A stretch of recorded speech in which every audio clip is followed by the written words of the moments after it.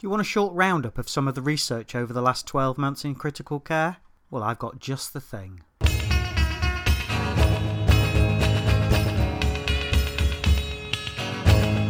Hello, and welcome back to the Critical Care Practitioner Podcast. I'm quite excited about this episode. I've got a wonderful lady called Nicole Kupchik, who is a nurse over in the States. Now, she was recommended to me from the NTI 2018 conference, which happened in March of this year, if I remember rightly. And she did a presentation which was called, he looks quickly, Critical Care Studies You Should Know About. And having looked at some of the slides that she's very kindly sent to me, there are some studies on there that I do know about. There are some controversial ones as well. We'll get to the vitamin C one at some point, Nicole, hopefully. But, there's some interesting studies, and I think it would be nice for her to be able to share it with you. So why don't you just start by introducing yourself first, Nicole? Sure. Well, thanks for having me. So my name's Nicole Kupchik, and I've been a nurse, critical care nurse, for 25 years. I'm also a clinical nurse specialist, and so that's often classified as an advanced practice nurse. I've had just an amazing career where I've really been able to have an impact in just in my profession by working on programs that improve quality across the system. And so I think my biggest love is probably sepsis. And then I've gotten to do a lot of work with delirium mobility. I've done a ton of work in cardiac, and now I own my own company. So for the last 5 years, I've owned my own consulting company where I do a lot of presentations, or I'll be like a keynote speaker. I do certification review courses, or I'll actually go into a facility and help them improve outcomes in different areas. Okay, so you're still working clinically as well, or? Yeah, well, clinically in a different capacity. So clinically, I had a per diem job forever at the bedside, and I quit that in January. And so now my clinical role looks a little different. So now I go into hospitals as a consultant and help them improve outcomes. So it's a different role. Okay, excellent. Right. So why don't we just crack on, Nicole, and talk about some of these studies that you highlighted at the NTI 2018, because I think there's a lot of discussion could be had as a consequence. Yes, I have. Well, and I'm just going to say, for the last year has just been there's been a plethora of data published that have been super exciting. So yes, I'll just kind of leave everybody hanging with that, right? Okay. So where should we start? Where would you like to start? Well, I'm quite interested in the ICU delirium is a site that I think is very, very useful, and I'm trying to promote in my hospital over here in the UK, because I think there's lots of issues around delirium. There are lots of simple measures we can take which have been proven to reduce delirium, but I'm not sure necessarily that we are that good over here at doing it. I don't know what it's like in the States at all. Yeah, I'll say, in the States, we're probably very similar to you. It's all over the board, right? You've got some facilities who have made it a priority, and they're definitely, making a lot of movement and trying to prevent delirium. But you've got other facilities who are like, delirium? What should what we don't screen, we don't do anything. So I mean, it's all over the board. Yeah.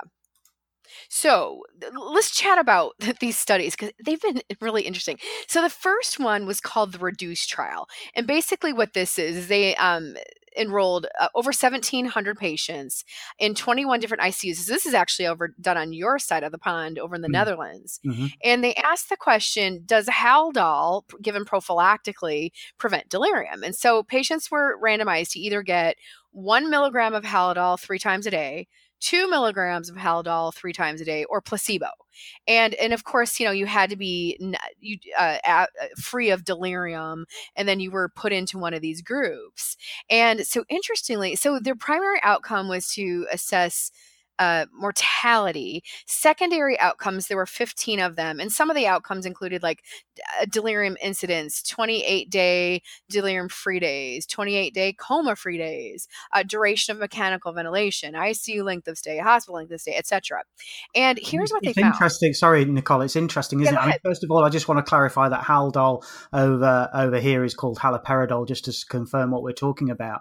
But the first thing that strikes me there, the primary outcome is mortality. Now, you'd have thought if you were giving a drug to reduce delirium, the primary outcome would be the reduction of delirium. Yeah. Well, and I think I'm just going to guess that kind of equated to, we know mortality is much higher when patients develop delirium. Hmm. And I think it's not the impact, definitely there's a hospital impact of on mortality from delirium, but really it's the 6 month and year outcomes where you see a drop in survival if patients have developed delirium. Okay, so And what did so, this study show us then? Yeah. So what this showed, okay, so first of all, the 1 milligram TID prophylactic Haldol, they stopped it early. It was absolutely making no benefit. There was no benefit to it, so that was stopped early, and that was probably no big surprise. So about 350 patients got the 1 milligram of Haldol TID, and then what they found was between the 2 milligrams of Haldol TID and placebo, there was no difference. So there was no difference in anything. There was no difference in mortality or any of those secondary outcomes that I mentioned. So yeah, that was kind of a bust. So Haldol as a preventative measure, complete bust. And it's interesting that the next study you go on to is dexmedetomidine, isn't it? Because that's the big drug that everyone's talking about at the minute. Now, it's very patchy over here in the UK at the minute as to whether trusts use it or not. Some have been using it for a few years. Some trusts don't use it at all. And the hospital I work in has only just started using it. Now, one of the main problems with dexmedetomidine is always quoted as cost because it's quite an expensive drug. But the next study I think you talked about had dexmedetomidine, as the trial drug, didn't it? Yeah, absolutely. And the whole cost thing just drives me insane because, I know especially our pharmacy departments, and I don't know if it's the same.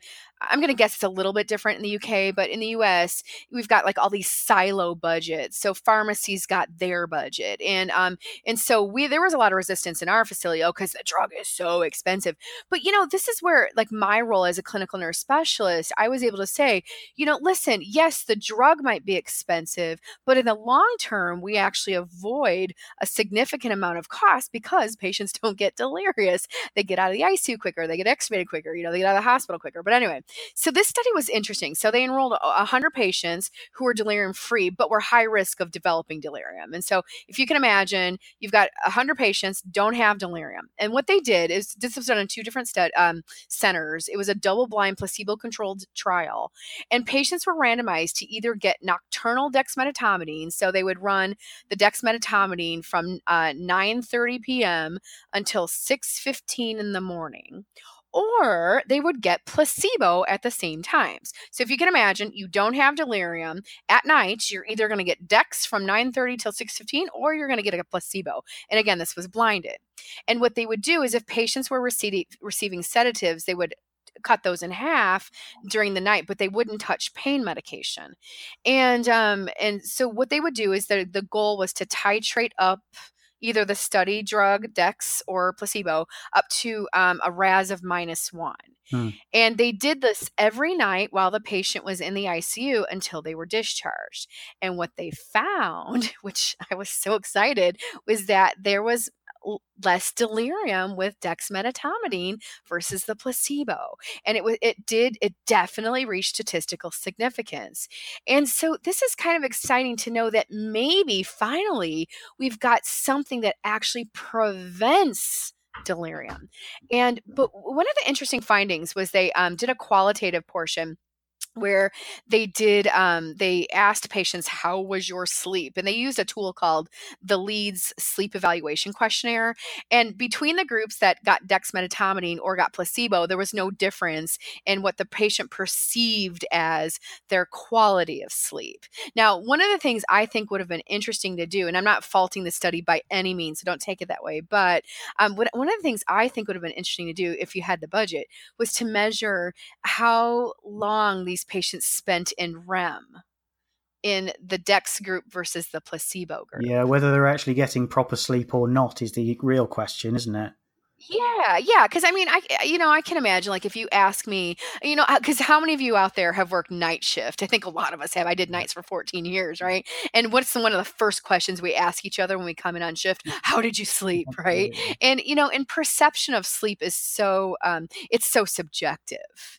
And I'm going to guess most people don't feel like they get quality sleep in a hospital because they're not in their own bed. They're in a different environment. But interesting.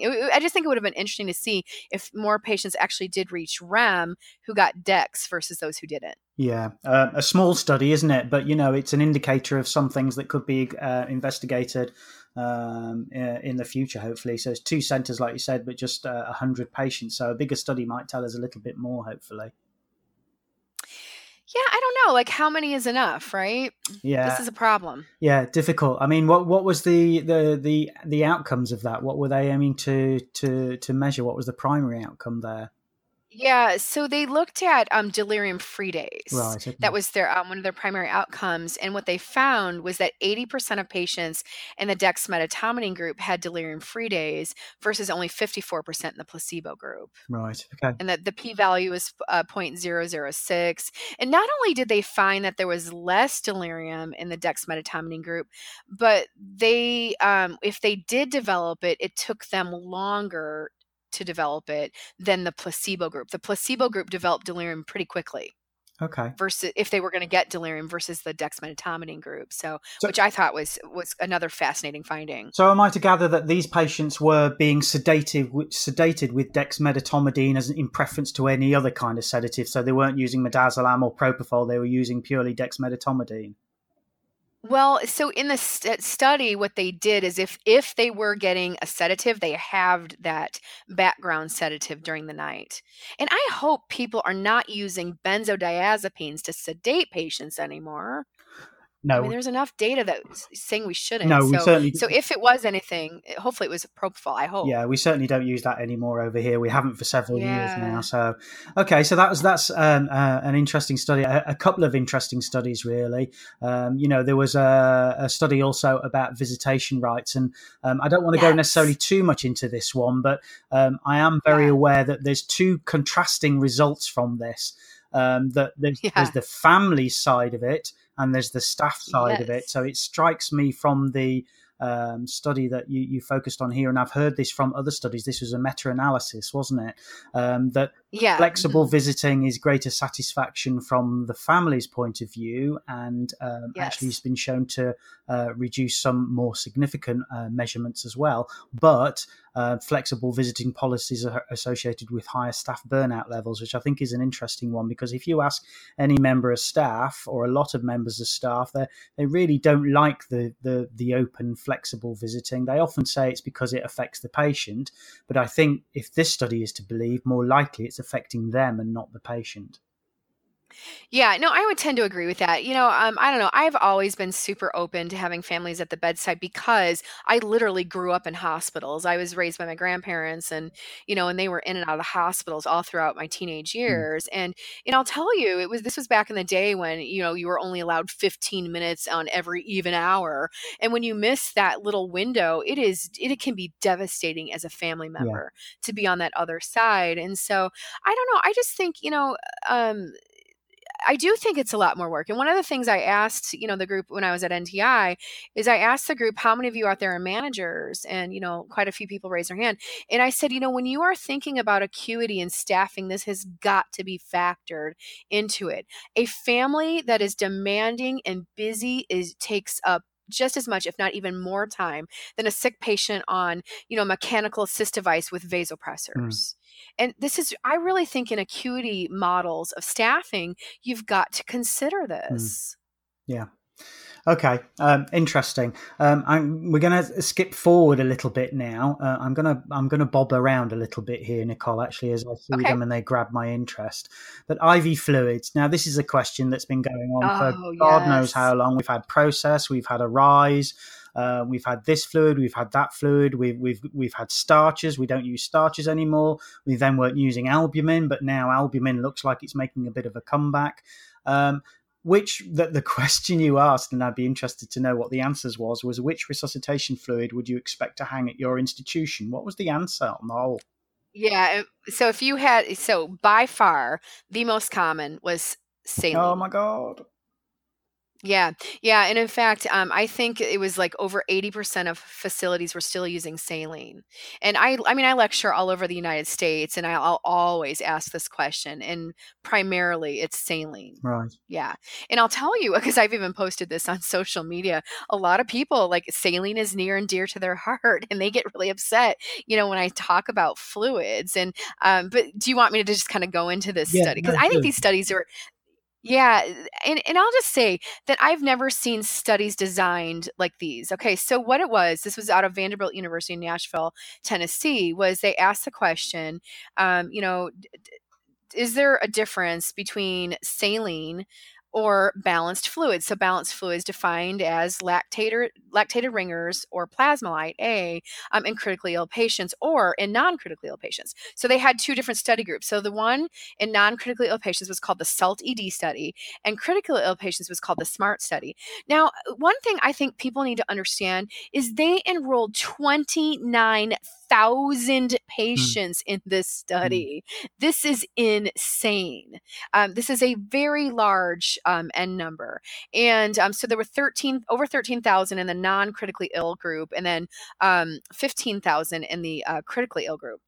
And what they found was that in the questions, the primary outcomes they were assessing were mortality and acute kidney injury. And what they discovered and were able to demonstrate is that there was a higher incidence of acute kidney injury in both groups. Yeah. And this is huge. And so the difference was 1%. And I've had a lot of people say, well, 1%, like, who cares? What matter? That doesn't really matter. But I want you to think about this. Sorry about that. Hopefully you didn't hear that. Hang on. But a 1% difference could equate to a reduction of over 100,000 cases of acute kidney injury per year. And this is in the US, or about 50 to 70,000 lives saved by using balanced fluids. Yeah, and it's amazing, isn't it, how many patients in critical care we get with an acute kidney injury as well. And you think, well, oh, yeah, maybe that's one reason why we should stop giving them this normal saline. I mean, over here, you call it lactated ringers, don't you? I think we generally call it Hartmann's over here, but this is the balanced fluid. Oh, Hartmann's, yes, absolutely. This is balanced fluid that we should be giving, and there's many, many websites out there. I think MCRIT and PulmCRIT did a very good job on their website, pulling apart the different physiological qualities of Hartmann's as opposed to saline. So if anyone wants to go and have a look at a written review about the SMART and the SALT-ED trial, I would recommend the PulmCRIT website. If you just type in PulmCRIT, PULMCRIT, find his website and it's on there, or just type in SMART or SALT-ED trials into Google and you'll find it that way. I would highly recommend it. I did a review in a journal club and I must admit I used a lot of that for that. So it's an interesting trial. I rarely hang normal saline these days. And if it's hung up on a patient I come across, I'll generally take it down and put Hartmann's up in its place. So. Yeah. And I think, so do you make the switch? And I think for resuscitation fluids, it's time to make the switch. But, one of the downfalls of Hartmann's or lactated ringers lactate is that we don't know, first of all, it's not compatible with everything. And then many things we don't know the compatibility. So, I think that would be just like one thing to always kind of keep in the back of your head is this compatible if you're running other medications in that same line?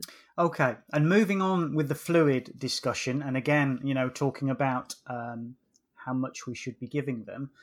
This is, oh boy, yeah. We went through the early goal-directed therapy phase, didn't we? 5, 6, 7 years ago, initiated by Rivers back in 2001 with his trial. That's since been pulled apart in a big way for lots of different reasons. But both Process and Arise actually demonstrated that early goal-directed therapy isn't necessarily beneficial to the patient. So I guess and Promise too. Yes, Promise as well. Sorry, yes, that was the UK one, wasn't it? I guess the question that we're all still asking is how much fluid do we give, and if we give too much fluid, what's the problem? And I think you've answered that with one of the trials you covered, haven't you? Yeah. Well, so bottom line, so how much fluid do you give? I mean, let me just start by kind of prefacing everything with this is I give Manny Rivers a lot of credit. He put sepsis he made us start paying attention to sepsis, right? And he didn't know. I mean, think about when he was doing it, because I see here so many people criticize him, and I get really upset. But think about back when he was doing his designing his study and enrolling patients. So this is back in the 1990s, right? Late 1990s, and he published in 2001. But back then, you pretty much died if you had septic shock. I mean, it was about over 50-50 chance of surviving if you had septic shock. And so he just said, okay, we've got a bunch of things we can do. What if we did this kind of group of things and then compared that to what we normally do? And he found that, and who knows, maybe it came down to fluid and just antibiotics and paying attention, right? Yeah. But he had to start somewhere. And then now we're finding, and I think, it's taken a while, but we're learning more. We're learning the detriments of over-resuscitation. And one of the big sayings right now is as quickly as you resuscitate, you should de-resuscitate because of the detriments of over-resuscitating. But one of the things I truly believe is that we have to stop guessing on fluids. We've got to stop blindly giving fluid. And this is a discussion I've just been having very recently with some of the consultants on my unit, that we're not particularly using any cardiac output monitoring systems. So what we're doing is we're giving fluid until we think we shouldn't give any more, and then if the blood pressure won't come up anymore, we do fluid challenge after fluid challenge after fluid challenge, and then when that doesn't seem to be working anymore, we just start them on some noradrenaline or norepinephrine, as I think you call it, and it just seems like it's a bit blinded to me. It's not specific to the patient. It's totally specific to the patient's illness, the size, the patient's habitus. So I'm just starting to believe that whilst one of the arguments over here, and I don't know if it's the same in the US, is that some of the cardiac output machines are random number generators, people like to call them. But I think if they're used in the right way and the patient is also used as a measure of their filling, so, are they warm, are they cold, do they look periphery filled, then I do think they're still going to be massively beneficial in knowing whether you've actually improved that patient's stroke volume or not. Yeah, I mean, I call complete BS on the whole random number generator. I mean, come on. Does it okay, so let's just say, I don't know. So let's say worst case scenario. Does it have to be an exact cardiac output, especially in sepsis? Or does it need do you need to get an idea if you're heading the right direction? And, in one of the studies that I'm trying to think if I included this in the, the KU study. You want me to talk about that? Yeah, go. Okay, yeah, so hang on. So one of the studies I presented at NTI was out of the University of Kansas, and they originally presented a year ago at the European ICU Society, and it was a before and after study, so kind of take that for what it is. It's not considered a high-quality study. But what they did was they looked at a before and after of kind of guessing the way you described, which is done pretty commonly in, I think, facilities all over the world, just giving fluid until you think it's time to start a pressor, right? Yeah. And then what they did, the after portion, was they actually used the bioreactance device and used that to guide fluid resuscitation. So what did they find? They found that the group that they used bioreactance, they gave on average 3.59 liters less fluid. They found that patients who received bioreactance received 33 hours less vasopressors. Wow. They found that their ICU length of stay dropped by 2.89 days, and that the need for mechanical ventilation was cut by 49%. So what's happened from that trial is what's called the FRESH trial. And the FRESH trial stands for Fluid Responsiveness Evaluation in Sepsis-Associated Hypotension. And so I'm super excited. I'm hoping we have an answer here in the next year as to whether we should be using some sort of a stroke volume measure to guide fluid responsiveness. I'm going to go out on a limb and say I'm going to put money on it. The FRESH that we need to stop guessing. The FRESH trial is one that's in progress at the moment, is it? Yes, exactly. Okay, cool. So, Jonathan, you want to bet some money on it? I'm going with you, definitely. You're going with me. Okay, cool. I want to find somebody who'll bet against me. Sorry. So anyway. The more I see it, the more convinced I am that we just need to guide our fluid a little bit better. Okay, early goal-directed therapy. I'm not saying we should dictate how much we give each patient, because that was the problem with early goal-directed therapy, wasn't it? It was 30 mils per kilo, wasn't it? That's what you give them straight away, regardless of whether they're fat, small, tall, short, whatever. And I think maybe that's something we need to get away from. One study I do want to talk to you about, because you mention it at the end, and I'm going to go back again. It's just I've spotted it. Paramedic 2. Oh yeah, that was done in your world. It was, and your side of the world. I don't think were the results out. I don't think the results were out, were they? Just came out. Yeah, awesome. Just published. And I'll send it tell us anything we don't already know? I think it does. Okay.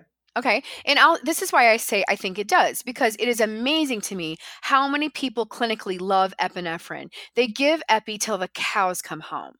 And I had a feeling, because I ran a Code Blue committee for quite a while, and we had a strong feeling that epinephrine was causing harm in some of our patients, because we were finding in our non-shockable rhythms that patients were going into a VFib that we couldn't get them out of, and we were able to show, now it was all retrospective in nature, but we were able to show statistical significance that it was related to frequency and dosing of epinephrine.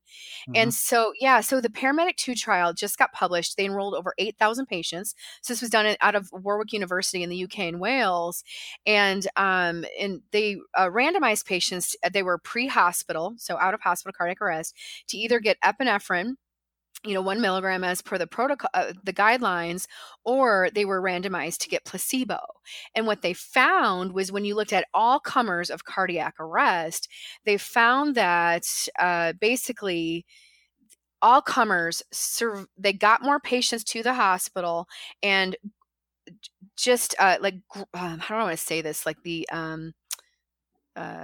think the neurological outcome wasn't so good, was it, for the survivors? Unfortunately, those that had been given adrenaline, the neurological results were worse. Yeah, but to back up, so what they found was that they got more patients to the hospital, and overall mortality was better. However, patients were being discharged with severe neurologic disabilities. Yeah. And then when they separated and looked specifically at VFib, in VFib, epinephrine did not seem to be beneficial. So I don't know. I'm kind of hoping they pull epinephrine for ventricular fibrillation. The only thing I wish they would have done with this study is, I wish they would have done a middle ground of like a 0.5 milligram.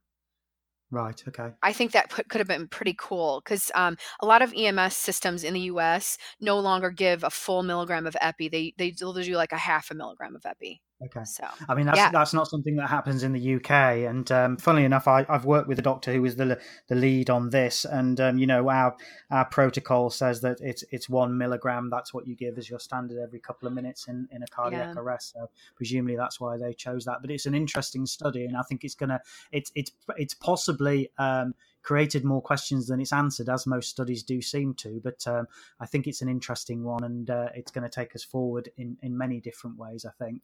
I don't know. I'm just going to say, Jonathan, though, I think the severe neurologic impairment is answering some big questions for us. I really do. Yeah. Okay. Right. Interesting. The other poll, one of the other polls you ran, and I'm again interested to know the answer. Should we do therapeutic hypothermia for septic shock? Oh, yes. That was an interesting one. To that one. Yeah. So most people said no.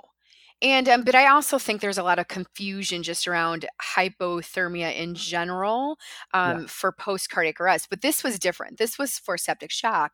And the idea being, if we suppress inflammation, would there be benefit? And what the study found was they actually stopped early for futility because they had worse outcomes. So this study, it was a complete bust, and it got stopped early. The interesting thing about that as well is how were they defining therapeutic hypothermia? Were they looking 32 to 34 for that, or just less than 36? Yeah, no, so it was 32 to 34 degrees for 24 hours, and then they went to 36 to 38 degrees for 48 hours. And that's an interesting choice, isn't it? Because the targeted temperature management of the cardiac arrest patient, which initially was 32 to 34, now the thinking now is that you just want to keep them less than 36, don't you? So I wonder why. No. I will, Jonathan, I'm going to completely disagree on that one. Okay. Yeah, completely disagree on that, because now data are coming out. A lot of facilities who have gone to 36, they're now looking at their data. And in fact, a paper was just published yesterday where now we're finding that those groups that have gone to 36 are seeing worse outcomes. Okay. And there was a paper just published yesterday, 16,000 patients. It was retrospective, but 16,000 patients, worse outcomes. The facility I came from, which was the very first in the US to do it, went to 36. Now we're back to 33. The Bernard trial that was out of Australia, same thing. They went to 36, found worse outcomes, and they published their data about a year and a half ago. So I honestly think one of the problems, now this is cardiac arrest we're talking now, is that people didn't take 36 very serious. Mm-hmm. And a lot of people misinterpreted it as normothermia. It's not normothermia. Actually, 36 degrees is a really tough temperature to keep a patient at because they shiver like mad. Yeah. And so I don't know. And I think the big problem with the TTM1 trial or the TTM trial was that they rewarmed that 33 degree group. They rewarmed them in 6 hours. We would never, ever do that. We go 12 hours plus. And Okay. I wonder if that rapid rewarming had a negative impact on that 33 degree group. Well, you would think it's got to have some impact, hasn't it, as opposed to another group that wasn't being rewarmed that quickly. So, yeah, well, it really interesting. I was at the in March. I was at the Miami Chillin' at the Beach conference, and this is a conference specifically all about temperature management. And there were a couple hundred people. These are mostly physicians, but a couple hundred people in the audience. And they asked, Kees Polderman, who's from the Netherlands, asked the group, he said, okay, if you personally were to have a cardiac arrest, what would you want? And these are experts in the field. The entire audience, except for 3 people, said that they would want to be cooled to 33 degrees, not 36 degrees. That's interesting. Yes. Okay. So stay tuned, because the TTM2 trial just it just got kicked off this year. And I don't know, I've got some major concerns about that trial, because one of the PIs was at the Miami Chillin' at the Beach conference, and they're planning to rewarm that 33 degree group in 6 hours again. That's part of the protocol. And we're all just like sitting there going, are you joking me? Why would you do that? Take the doubt out of this. Just take the doubt out. But anyway, so unfortunate that they're rewarming that quickly, but there you go. Okay. Those papers you've mentioned, would you be able to send me the links to those?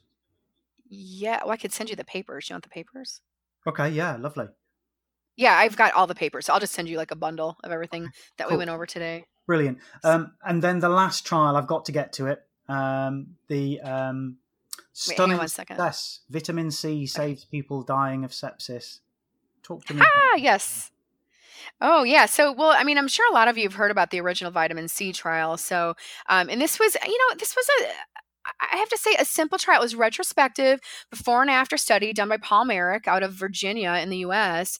And what they did was they had 7 months of patients who didn't receive vitamin C. They all got really good sepsis care, but didn't receive any active intervention with vitamin C, thiamine, which is B1, or hydrocortisone. And then what they did was, for the next 7 months, patients got what's now called the metabolic resuscitation protocol, where they gave 6 grams of vitamin C daily until they got out of the ICU. They gave thiamine B1 200 milligrams Q12 hours, or until they got out of the ICU. And then they did hydrocortisone. And what they found, which, I mean, the results were absolutely astounding, was the control groups. That's the group that didn't get the vitamin C. Out of 47 patients in that group, 19 experienced mortality, whereas the treatment group that got the vitamin C protocol, only 4 out of 47 died. And, a lot of people they've gone crazy over this study. Okay. So first of all, you have to remember, it's a small N number. It was a retrospective before and after study. Paul Merrick's just trying to figure out, is there a signal That's all he wanted to know is there a signal there? And then what he found, in their facility, can you imagine? You have 19 out of 47 and then it drops to 4 out of 47. Would that make you a believer? It certainly made me want to investigate it further, and I'm assuming that's exactly what's happening, isn't it?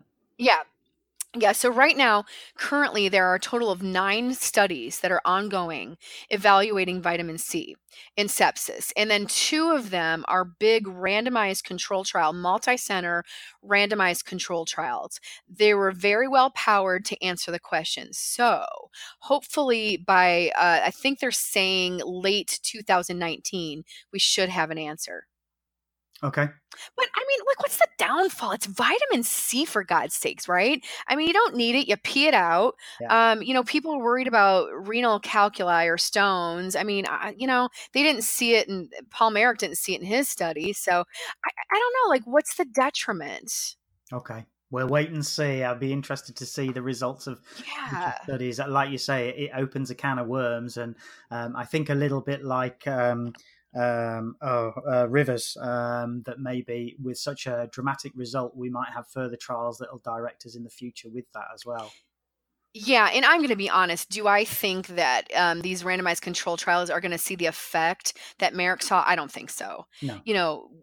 I would be shocked if that were the case. But the one thing, and I think that you've got to highlight about the Merrick trial is those patients. It's a hospital that's very experienced with managing severe sepsis and septic shock. They got really good sepsis care. And that has to be the baseline and foundation for any patient to know whether vitamin C is going to make a difference. Yeah, absolutely. Okay. Fascinating discussion, Nicole. That's been really, really interesting. I've found that really interesting, and I'm hoping that my audience will as well. In fact, I know they will. Some very, very useful papers there. I think there's an awful lot of research out there that you could say is something that's essential to know. So you've picked some. There's other papers out there as well that other people might want to pick, but I think we've picked some real corkers there, definitely. Some direction to the future, hopefully. With some of the new advances coming forward that we all need to know about. And I'm hoping that this is something that we can move forward with. So thanks, Nicole. That was absolutely brilliant. Where else can we find you in the social media world, just so people can search you out? Yeah, no, absolutely. So I'm on Facebook and Instagram. So on Facebook, I'm Nicole Kupchik Consulting and Education. Instagram, I'm at Nicole Kupchik. I've got a YouTube show. It's called 10-Minute Tidbits, but you'll find me if you just look up Nicole Kupchik. And then I host a podcast show called Resus 10, where it's all based on cardiac arrest and resuscitation. Excellent. And in the meantime, you've also written a couple of books, I believe. Yeah, I've written 5, and I'm writing publishing number 6 and 7 coming up here in the next short bit. And what particular topics were they on? Yeah, so I've written study guides for the CCRN, Critical Care Board Certification Exam, the Progressive Care Board Certification Exam, the Cardiac Medicine Board Certification Exam, the Cardiac Surgery Board Certification Exam, and then I'm partnered with a pharmacist, and we are hoping to be the most amazing medication reference book that you could possibly want at your bedside, and it's based on clinical diagnoses versus just the meds. Excellent. That sounds really useful, actually. Most definitely. Because I think that's the problem, isn't it? You can flick through your pharmacopoeia books, if you like, and you just get a long list of drugs, but you don't necessarily know how to apply these drugs to the right patients, do you, without a bit of guidance? So that sounds like it would be really useful. We hope so. We hope it makes just the bedside nurse's job a little bit easier. Excellent. Nicole, this has been brilliant. Thank you so much for joining me. I'm hoping that I'm going to keep an eye on you via the social media, and maybe we can do this again sometime. Would love to. Oh, I forgot to mention Twitter. Oh, well. Okay. Twitter, yes. What's your handle on Twitter? My Twitter handle is Nick, Chick, CHIK 90. And then I have to stop making my little comments about political things. So I'll stop that. No. The clown cars that are popping out of the US. The politics in the US is very interesting at the moment, so it's keeping us all amused around the world, I think. Amused, and then there's us that have to live in it. Yeah. Well, I'll tell you what, I'll swap President Trump and you can have Brexit. How about that? Well, actually, you know who I want? Justin Trudeau, not because of anything, but other than he's so nice. Yeah, he seems like a nice guy, doesn't he? Definitely. Yes, and he's easy on the eyes, so there you go. I'll have to take your word for that. Thanks, Nicole. It's been really good to talk to you. Right. Like I say, I hope we can do this again soon, and we can talk more research in the future. Sounds great. I would love it. Okay, thanks. Bye-bye, Nicole. Bye. You've been listening to Critical Care Practitioner. If you would like to comment on any of today's topics, find us at criticalcarepractitioner.co.uk, tweet us at CC Practitioner, find us at facebook.com/Critical Care Practitioner, or search Critical Care Practitioner on iTunes.